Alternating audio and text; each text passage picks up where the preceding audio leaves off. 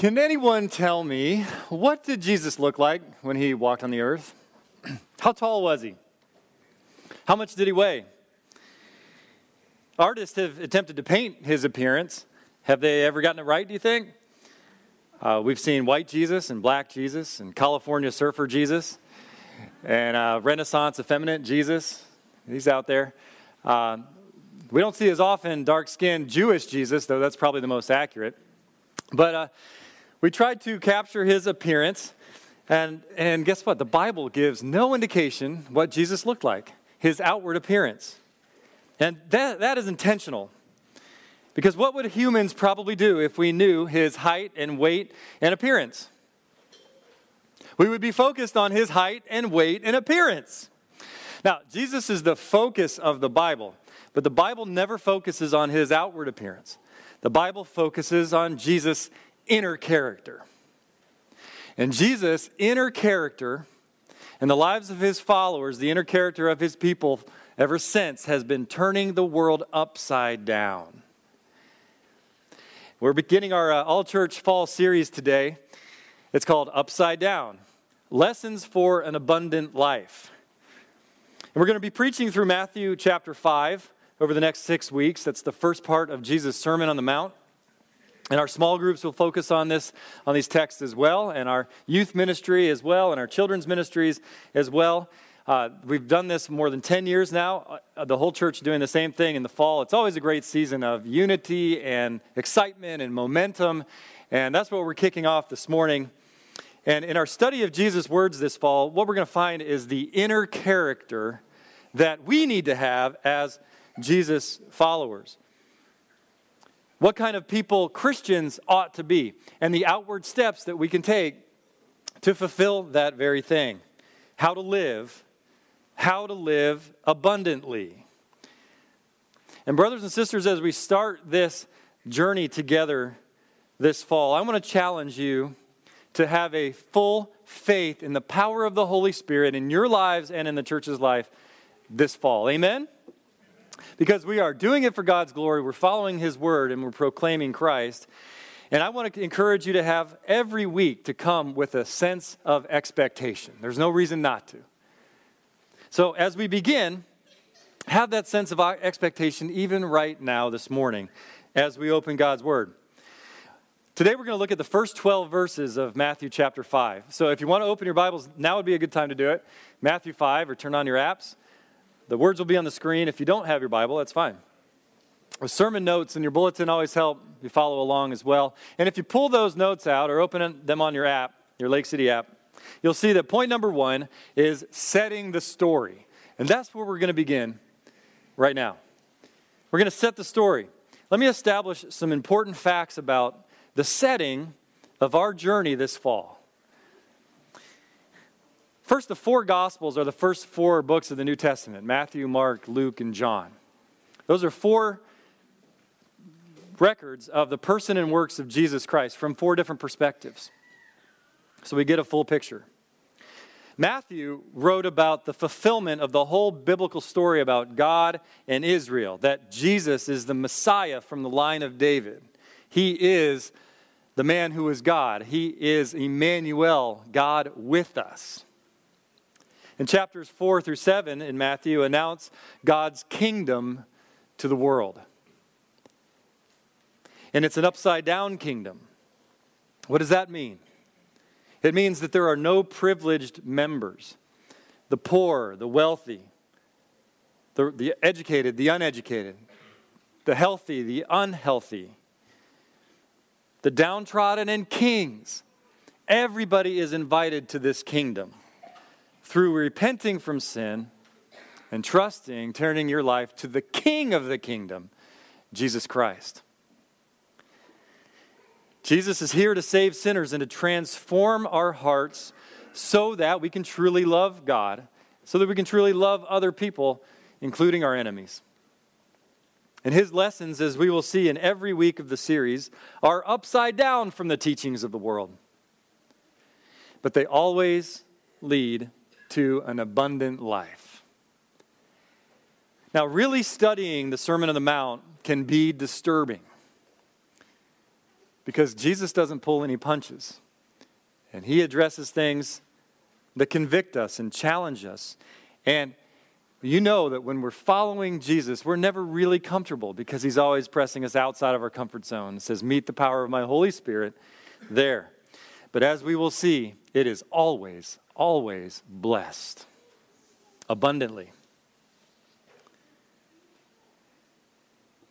I'm going to show you a picture of where this took place, the Mount of the Beatitudes.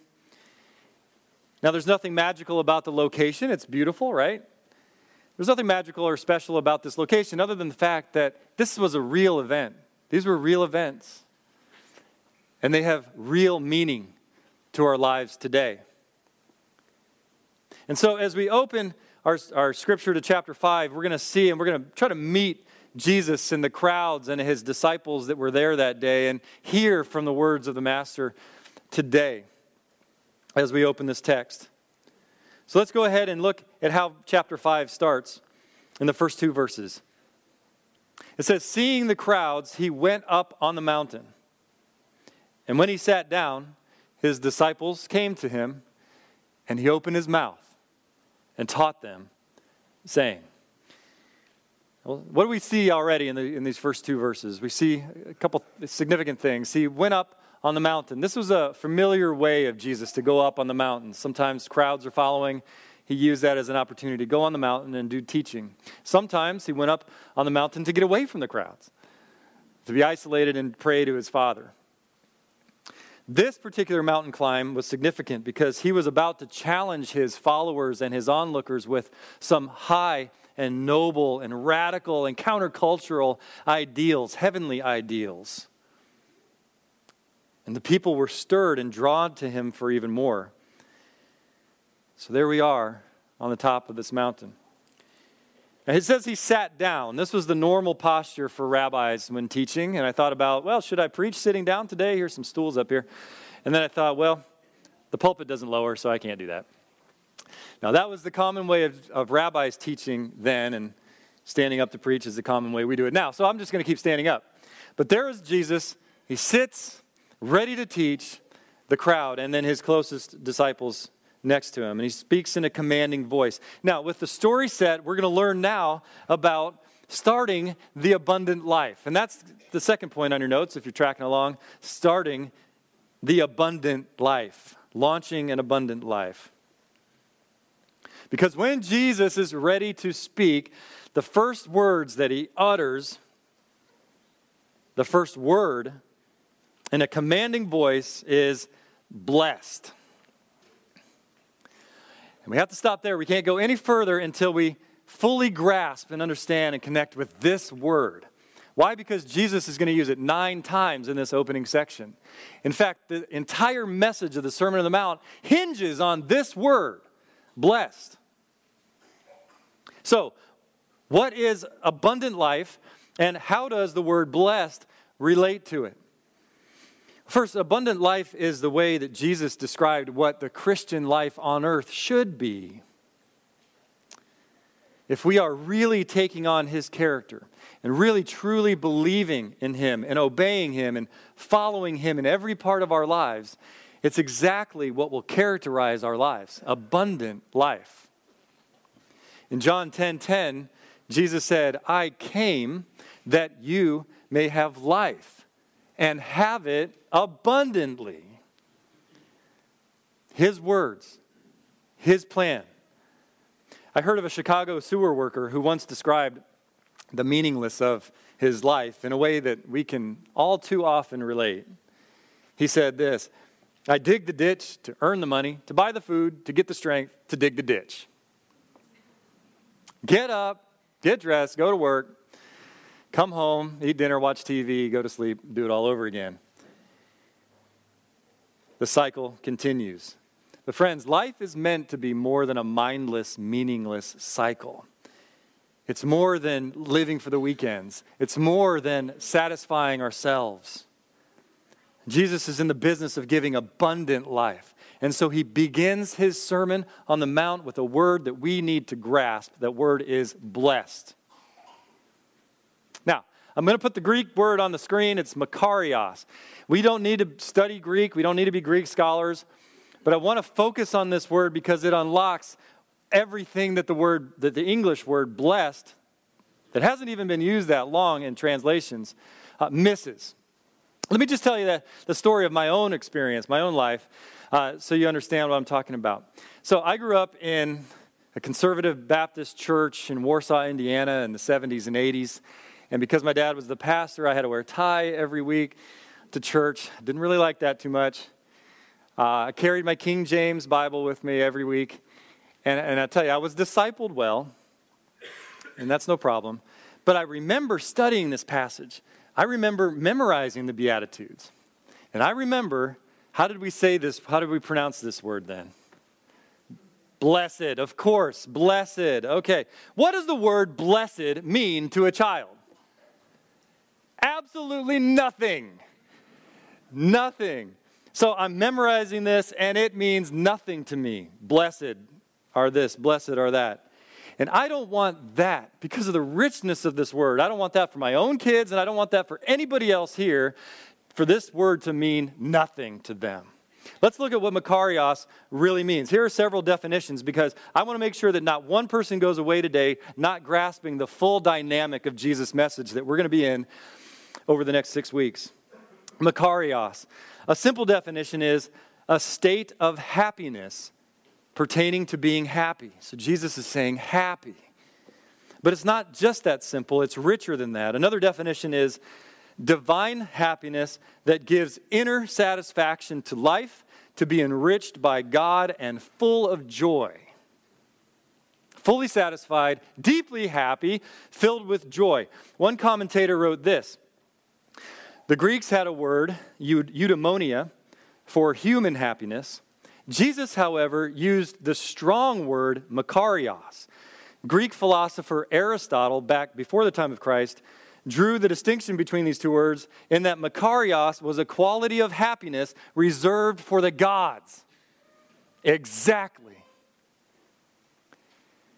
And Jesus both pictured this kind of happiness.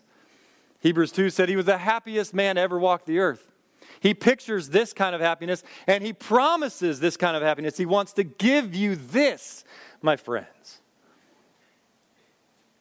And that is something, I don't care who you are, everybody wants. Everybody wants happiness. Everybody wants to be fulfilled. And this is what Jesus offers. A lot more than blessed. Now, let's dig into Jesus' 8 Beatitudes. And the word beatitude itself literally means supreme blessedness. So we're talking at a high level here of happiness and supreme blessedness. Now, these 8 Beatitudes represent the very character of God. God is revealing to us His value system, what's most important in the Beatitudes. His system is different from the world's, but it brings abundant life. So pay attention. Let's give ourselves to following them. And I have divided them into 2 categories this morning. The first 4 of the Beatitudes tell us how to live. How to live. And the second 4 tell us how to live abundantly. These questions, how can I live and how can I live abundantly, these are embedded in the soul of every single human. How do I really truly live and find purpose for my life? And how do I live abundantly? Every soul of every person is asking these questions. So let's look at the first. How can I start to live? Now, when we first examine the Beatitudes, I want to set something straight because I think the vast majority of people see this wrong. We naturally think of these describing 8 different classes of people. You got blessed are the poor in spirit, the pure-hearted over here. You got the peacemakers over here.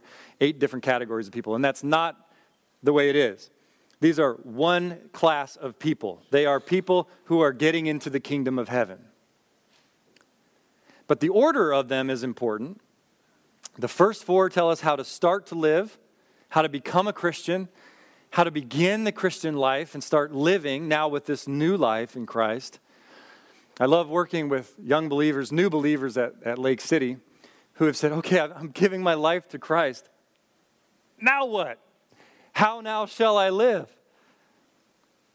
And that's what these first four talk about. So let's look at these first four, and I've put the truth along with each of them, called a B1 through B8. You'll see those on your notes.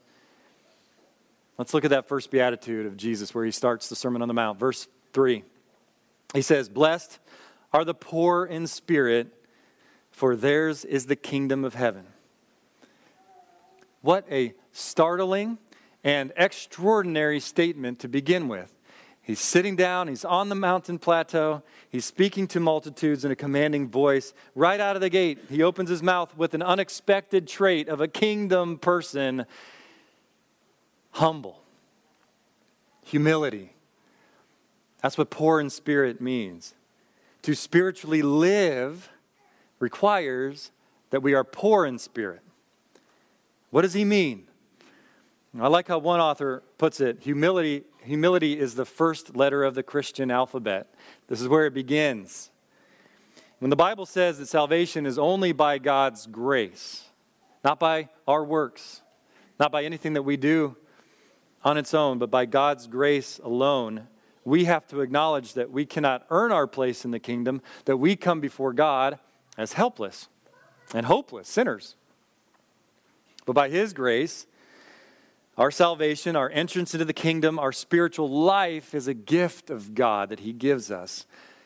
But we have to be poor in spirit, humble.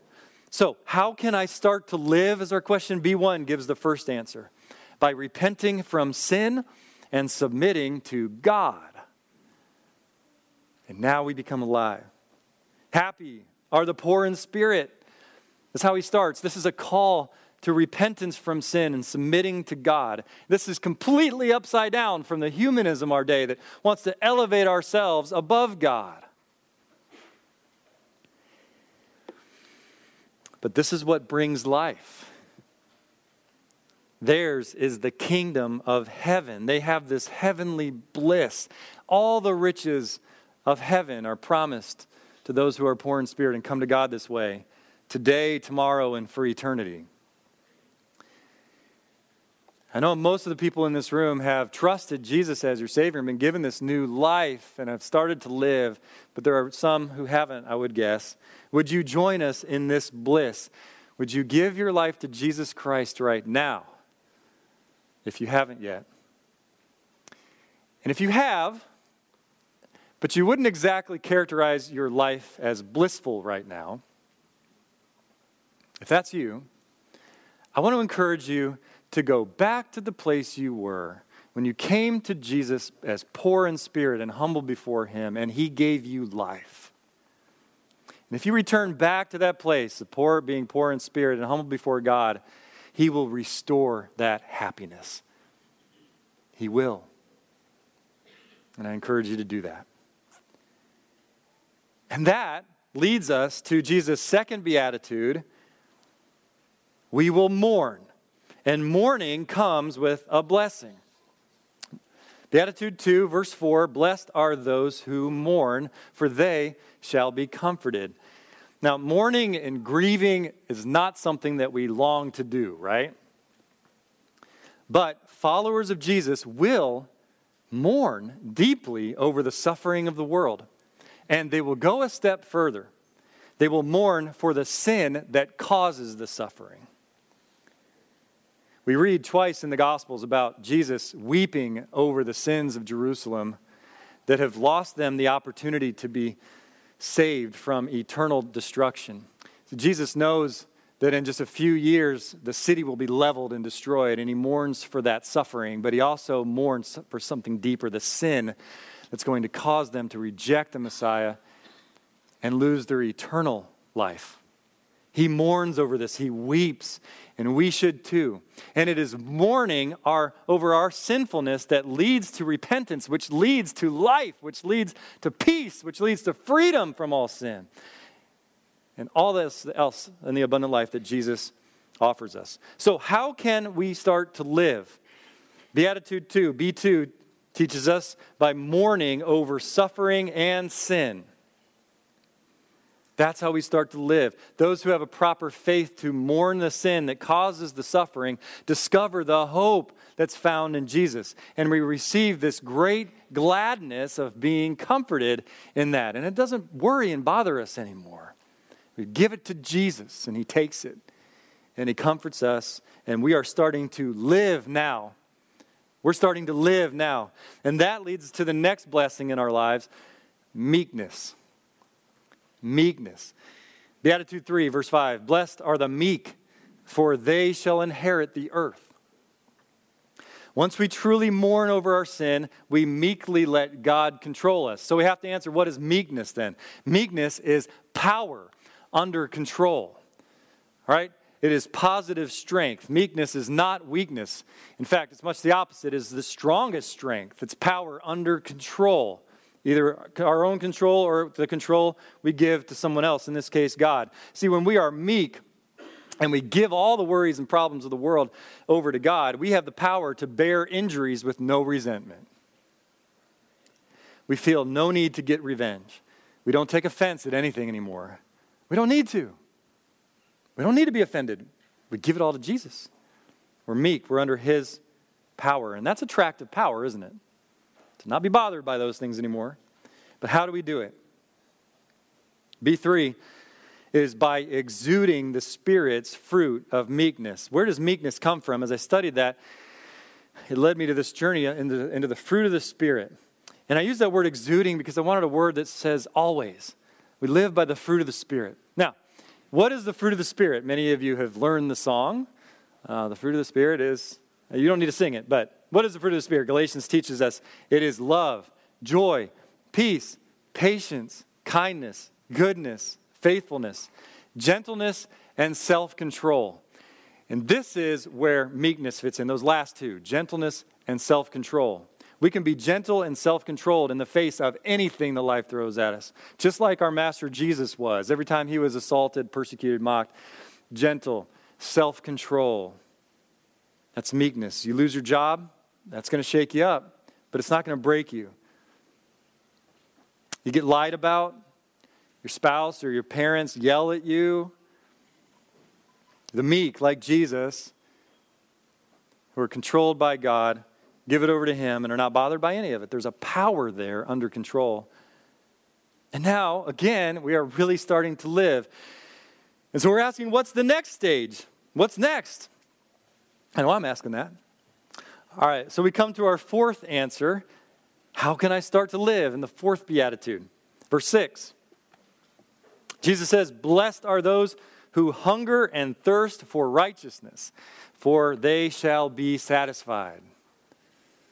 Satisfied. Jesus is more than describing those who are righteous here. He's describing their passion in life.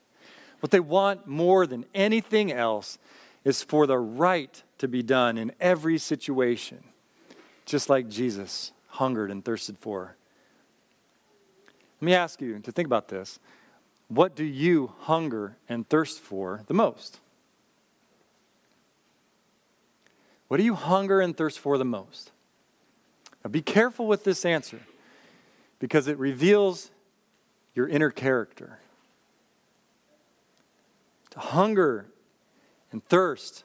True disciples of Jesus desire to be like him, wanting what's right in every situation more than anything else. We hunger and thirst for it. And the promise, that kind of hunger will be satisfied by God. So are you continually dissatisfied or unsatisfied in life right now? If so, how can I live so fully satisfied? That's B4, that's our answer there, is by developing my hunger for righteousness. Developing this hunger for righteousness. I heard a solid Christian pastor speaker say that he has traveled over 300 times to speak at various events, conferences, and always tries to travel with a family member or a Christian brother so that they can keep each other accountable and sharpen each other while they're gone. And anytime he's not working, this is what he said, anytime I'm not working, I'm on battle mode. I'm in prayer, I'm reading and memorizing scripture. I never really rest until I get home and can rest with my wife. It's instead of flipping the channels in the hotel room or worse things. All right, he's on battle mode. He has developed a hunger and thirst for righteousness in his life. And I take a lot of encouragement from that example, from my own life. Now, this isn't easy, to hunger and thirst for this, and we fail, as all godly people have. But that's why there's repentance and restoration that God will always give. And you're right back on course to hunger and thirst for righteousness again. Maybe God needs to restore you today to that place, and He will. He will. Now, let me review these 4 points that Jesus has made so far on becoming alive. This is the essence of salvation here. How can I start to live? Because when you are poor in spirit and come humbly to God, that leads you to mourn over sin, which leads you to become meek like Jesus, which leads you to hunger and thirst for the things that He hungers and thirsts for. And for this to happen in your life demonstrates that you have been made spiritually alive in Christ. You are at a place where you have said, Father God, this is not because anything I have done. This is because of what you have done. Save me through Jesus. Give me life. I give up trying to clean up my own life and do it on my own. And you start to live. Let me be clear about these beautiful words of Jesus in the Sermon on the Mount.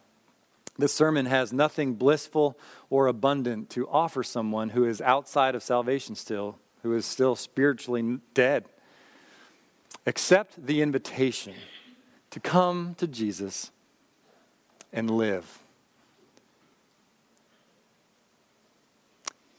So I can't go any further without appealing to you, if that is you. Start to live today by believing in Him, my friends. Start today. And we are at the midpoint in Jesus' 8 Beatitudes now, and it's like we're at the top of a mountain. And at the top of a mountain, you can look back behind you and see where you've come.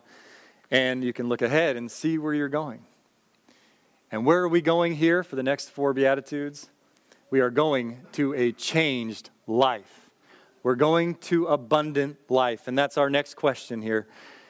Point B, how can I start to live abundantly? Oh, we ask for this.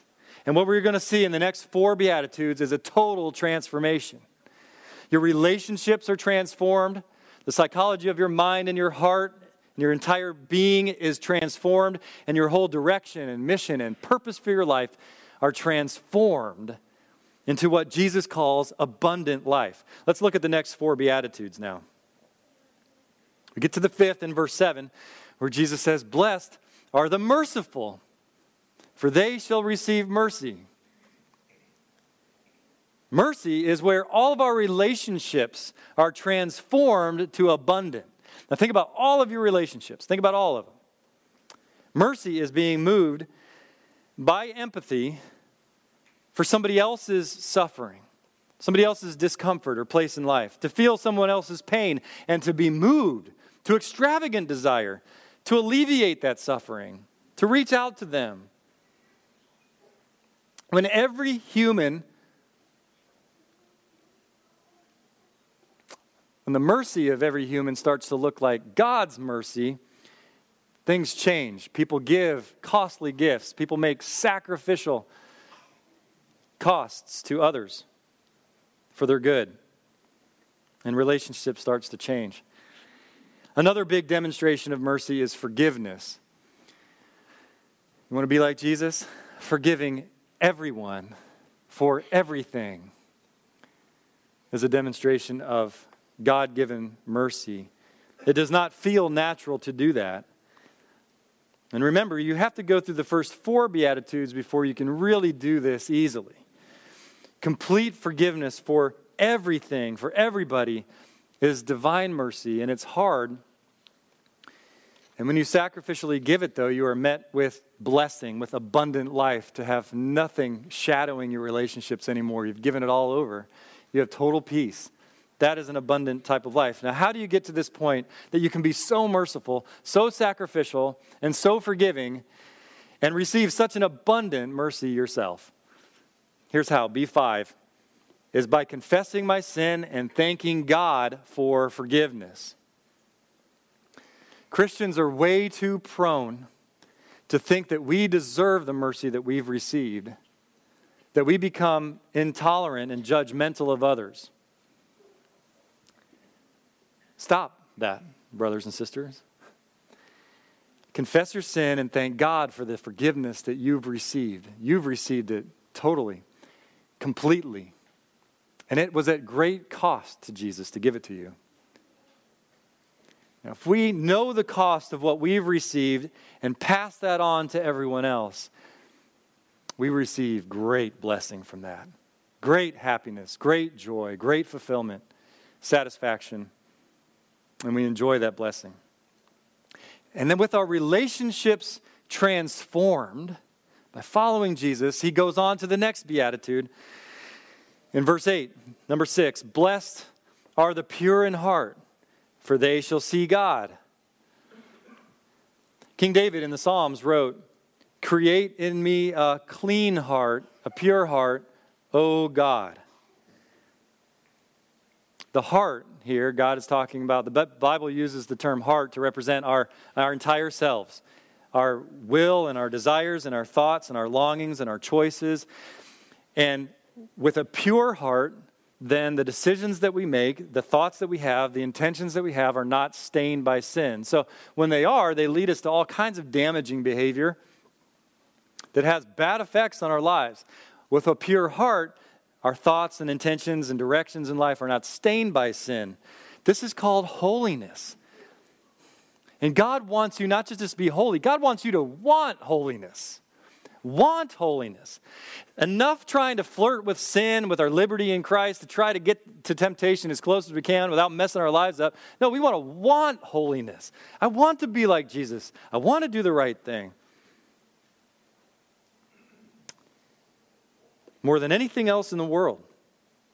And with that, you will see God. This is a relational promise. When you want to be like God, holy, you have a beautiful and blissful, empowering, abundant, blessed relationship with God, with nothing in the way. How do we get that? How do we get that? B6 tells you by walking in the light and living by the word. See, the sin inside of us loves the darkness. So we choose to walk in the light. We choose to enjoy the light of Jesus, to be around people that will make us better, and to live by his word, which means we need to get into his word regularly and just pick it up whenever you have a chance to be in it. And when you're in the word, you notice how hard-hitting this is, how it challenges you and shapes you and gives you wisdom, and how it deeply satisfies your soul. These are the words of life. And when we live by the word of God, it results in abundant life as it changes our hearts. 1 John 3:3 says, all who thus hope in him purifies himself as Jesus is pure. When we seek him and choose to follow him, he makes us pure in heart, and that is abundant life. So with that transformation of our heart now, our inner self, our total being, now we start transforming the world. And that's where Jesus goes next. Verse 9, Beatitude 7. Blessed are the peacemakers, for they shall be called sons of God. And most of you know our youth pastor, Pastor Caleb Heath.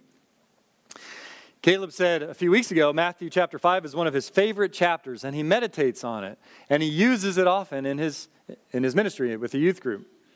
And just a few days ago, he said the other day that some Christians in the youth group were getting upset. They were fighting, and they were claiming their right to be angry. And Caleb said, no, guys, that's not who we are. Jesus said, blessed are the peacemakers. That's who we are. We're called to bring peace to this situation and to this world. That's awesome. And it's that attitude of Christ that turns this world upside down. We see the bumper sticker, visualize world peace, and we talk about that. And doesn't it blow your mind how that's never going to happen apart from Christ? So how do we ever get the power to be a peacemaker and to bring peace in absolutely every situation by the power of the gospel. B7 is by promoting the gospel of peace to the world.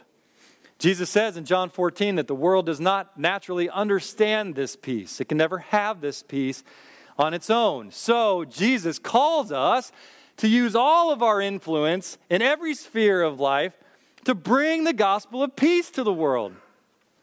What a great calling to transform the world in our private relationships, within our church family.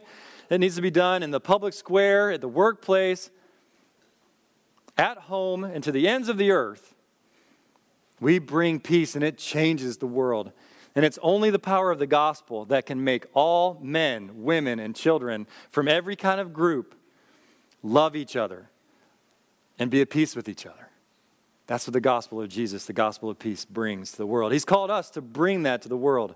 Now, the willingness to preach the gospel of Jesus and what the Bible says to call all men to repentance of their sins and faith in Jesus Christ, you do that in your relationships and proclaim wherever you are. You leverage your influence to bring that to the world, and guess what's going to happen? Sometimes you're going to get ridiculed, mocked, persecuted. And Jesus knows that.